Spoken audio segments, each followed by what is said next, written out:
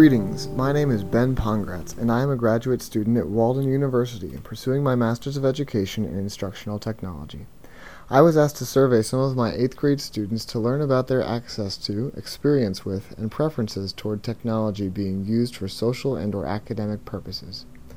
The students who participated in this survey are from an urban school district in Pennsylvania, and many come from economically disadvantaged homes. Academically speaking, these are standard-level students who are taking Algebra 1 in 8th grade. On average, these students watch a little more than 2 hours of television each day, play about 2 hours of video games each day, and surf the web about 2 hours each day. Most own cell phones and use them about 3 hours each day, spending about 2 hours of that time texting their friends or family. Only about half of them use their computers for homework, spending anywhere from 1 minute to an hour each day. Most students have internet access and a home computer.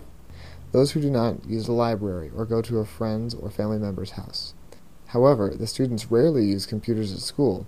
At most, they use them twice a week during a computer class.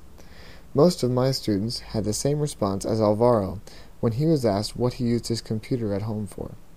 Play games or watch videos or go on Facebook.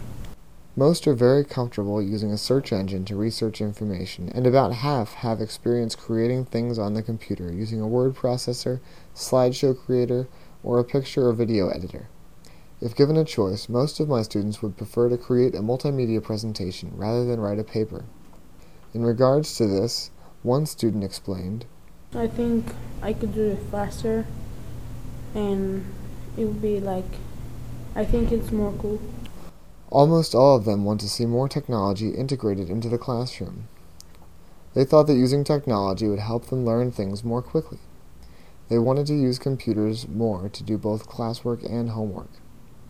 The results of this survey reflect what many have already come to believe, that our students use technology fluently every day, but that the school classroom fails to incorporate enough technology to mirror the world for which we are striving to prepare our students. Despite the reasons that lay behind this, something must change.